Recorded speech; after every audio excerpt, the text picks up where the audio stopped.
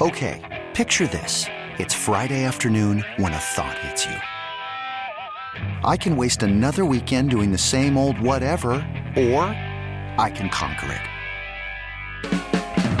I can hop into my all-new Hyundai Santa Fe and hit the road. Any road. The steeper, the better. Because my all-new Santa Fe is available with H-Track all-wheel drive, so I can hit the trail without a worry in the world. Heck, with 3 rows and best-in-class rear cargo space, I can pack the whole family in with all our gear. We've got available dual wireless charging for our phones, so we'll never lose touch with civilization, and we won't lose touch with the primordial power of Mother Earth. So which is it? Waste the weekend or do something a little more epic? And conquer it in the all-new Hyundai Santa Fe. Visit HyundaiUSA.com or call 562-314-4603 for more details. Hyundai, there's joy in every journey. Mutt and Lou, 93.7 WEEI. Started with the football. Have gotten into the Celtics. Big week for them, Spurs and Thunder. Joining us on the AT&T hotline, AT&T 4G LTE with speeds up to 10 times faster than 3G. AT&T Rethink Possible. The great Jackie McMullen of ESPN. Happy Thanksgiving, Jackie. Yeah, same to you. Same to you, Mutt. We have spent some time the last couple of minutes here talking about what happened Sunday, and not just the Celtics loss in Detroit, but the Rajon Rondo assist streak continuing, and Doc drawing up plays late in that game to make sure Rondo got his 9th and 10th assist to keep that double-digit assist streak. What did you think of how that went down on Sunday?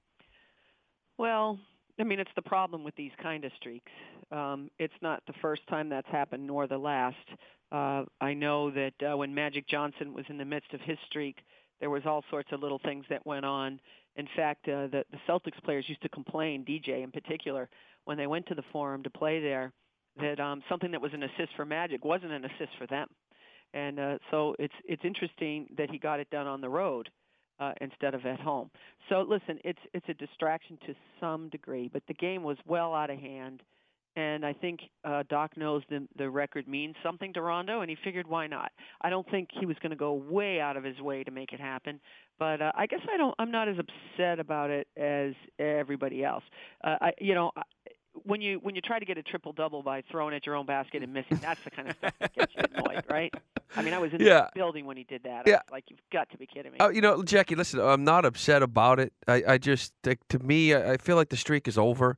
And I was a little surprised, I think, that Doc did it. You hear the assistant coaches, how many assists you have during timeouts. Mm-hmm. And I think it just takes away from a team. And obviously they're not playing great or consistently as you would have liked. And when that happens, you start looking at saying, okay, well, is Rondo going to be passing up shots, to get his assists? Are we focused on the right things? Right. But I don't think that's really what happened. Do you?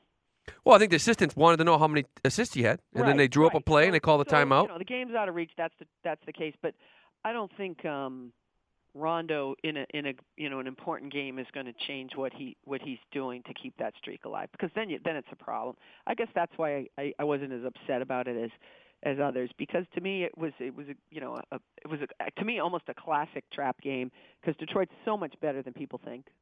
They really are. They got some really nice young players on that team. Stuckey, Greg Monroe. I mean, they're not as bad as their record indicated.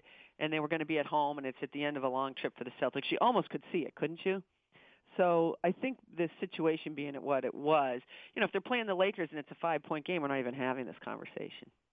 In terms of what we've seen through 11 games, I think it's so early. I think November especially, you can't make any broad generalizations about an NBA team. Is there anything that stands out to you that maybe you didn't expect, Jackie, in these first 11 from what we've seen from the Celtics team? Yes. The one thing that I think they have to be accountable for is their lack of consistency defensively. And I know they've got new players and they're rotating in, and I get all that. But that's not what I'm talking about. I'm talking about a defensive urgency that I think set them apart last year, especially at the end of the season when they were making that run at the playoffs and came up against the Heat. And, they do seem to have the ability, I guess, we've got to say, the sample tells us that they have the ability to flip that switch when they need to come springtime. But I just think that they need to be a little more defensively accountable overall after 11 games than they have been, because that's how they're going to win games. They're not going to wow people on the glass, as we know for sure, and they're not going to outscore people. So You'd think they'd have a little more urgency about that end of the floor. At what point do you start looking at this Celtics team? 'Cause I know it's early and they're deep and they got a lot of new bodies. Is it once Avery Bradley kind of gets back into the mix, do you start to really form an opinion on this team? Yeah, after the first of the year, I think, Lou, honestly, Bradley is going to be so central to what they do, especially with that defensive pressure with he and Rondo in the backcourt together, and then you're asking Courtney Lee and some of these other guys to come off the bench in maybe a more comfortable role than what they've been asked to do so far. So I'm watching the games because I want to see, but I'm not worried or making any determinations till the first of the year. Is there any surprise that Courtney Lee off the bench hasn't settled in more? I guess I assumed, Jackie, that they'd run some plays they ran for Ray, and he'd get some open shots, and he'd be kind of a consistent scoring threat off the bench. Right. Meanwhile, Chris Wilcox has been a bigger impact than Courtney Lee has been so far. Oh, I love Chris Wilcox. I think Me we too. talked about him before the season even started. I mean, when he was playing well that stretch last year, they were a really good basketball team because he does give them some size and some rebounding.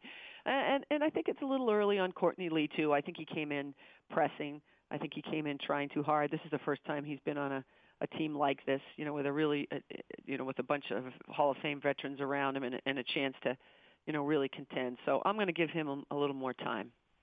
No, Darko seems to be he's gone, right? It looks like Doc thinks that he's going to be out of here. He's not coming back. And you have that open spot, and you've been hearing some names. And listen, I don't know if Marcin Gortat is a reality. I know maybe he's not happy about his playing time or how he's involved. I don't know. And then you hear Kenyon Martin. In your mind, how do they fill that spot, or do they right now? I think they wait and see. Listen, if they could get Gortat, I like Gortat. Yeah. I've always liked him. But at what price? I mean, he's $6.8 million, so now you got to match that up. And do they? I don't know. Is it that simple? I kind of think not, right?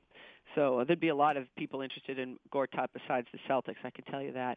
And Kenyon Martin, boy, I always loved the way Kenyon Martin played when he was healthy and when he was at the peak of it. I thought he plays really hard. I just don't know what his health is at this point. I wouldn't be against that. I'm sure it would be low risk, high reward. That's the kind of situation they'd put themselves in. I like his energy, and maybe they could use a little bit of that. But there must be a reason why they're holding off, and not to mention all the other teams in the league. I mean, there's a reason why he's still out there. Jackie McMullen joining us. We got Spurs and Thunder this week. Right. We all agree it's early, but I think kind of a measuring stick, right? Two of the better teams in the West, to see how the Celtics right now shape up against those two teams. Well, I'm sure if you're Doc, you'd like to win. You'd like to beat someone besides Washington and Toronto.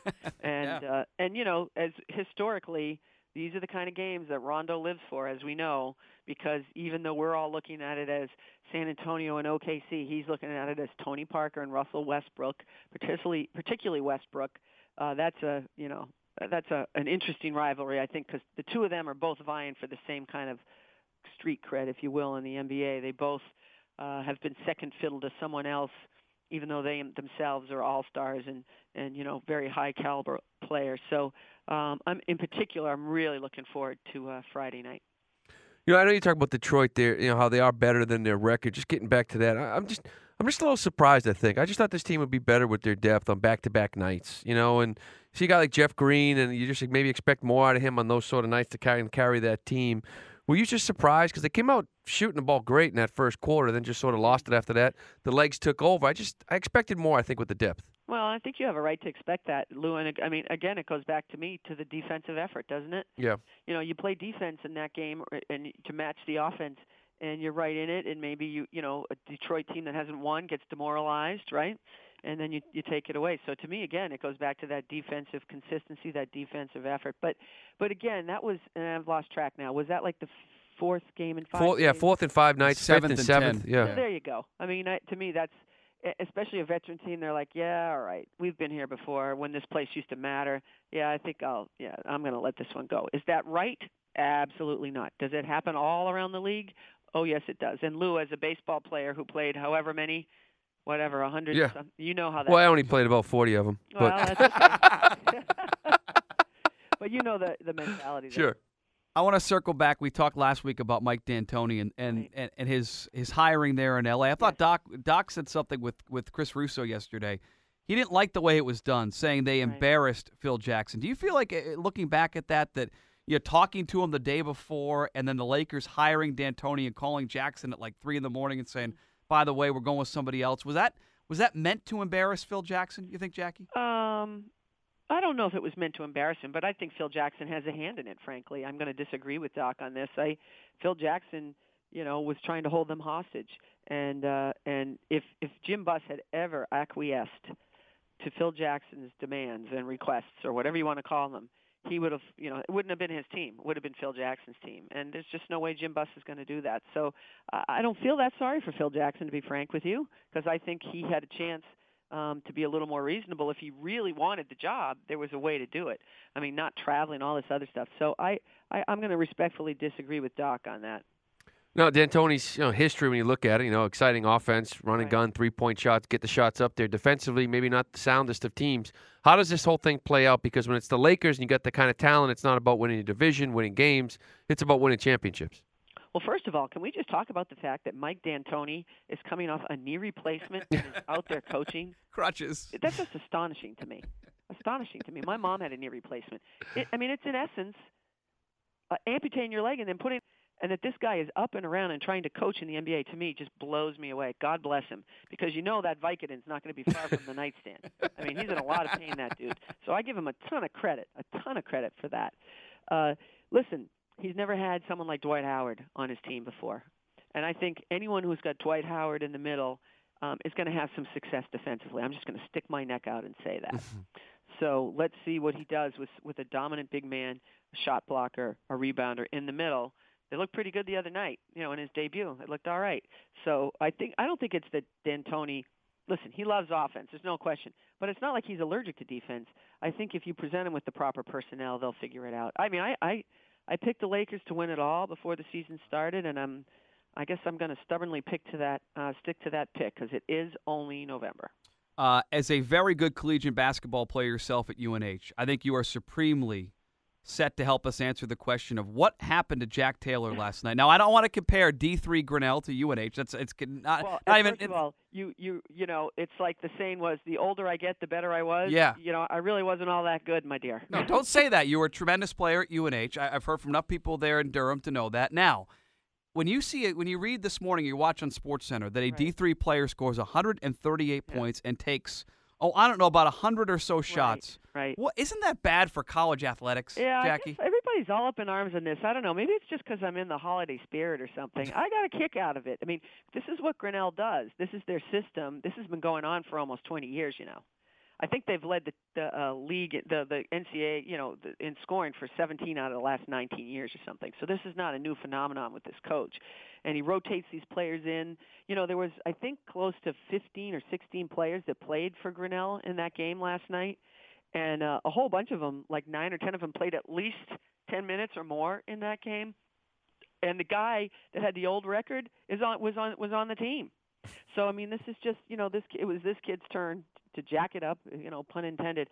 And I know I'm about to go on Around the Horn, and we did a conference call this morning about this. And Kevin Blackstone is just like you, just appalled. This is an abomination. It's a disgrace.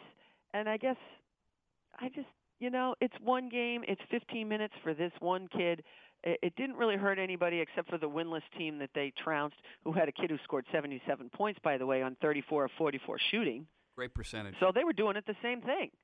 So I think I'm just in a happy Thanksgiving mashed potato kind of mood, guys. Yeah, I bet you'd be tough to find a guy that scores 78 points and his team still loses by 75. That's brutal, isn't it? That'd be difficult to find, right? Imagine that, and you only missed 10 shots. Wow. Oh, the poor guy. Jackie, happy Thanksgiving to you and yours. Enjoy the holiday and look forward to talking with you again next week. Guys, I'll see you next week. Jackie McMullen joining us on the AT&T hotline. And when Jackie joins us, she is brought to you by Town Fair Tire and by our friends at HSA Insurance. You could spend the weekend doing the same old whatever, or you could conquer the weekend in the all-new Hyundai Santa Fe. Visit HyundaiUSA.com for more details. Hyundai, there's joy in every journey.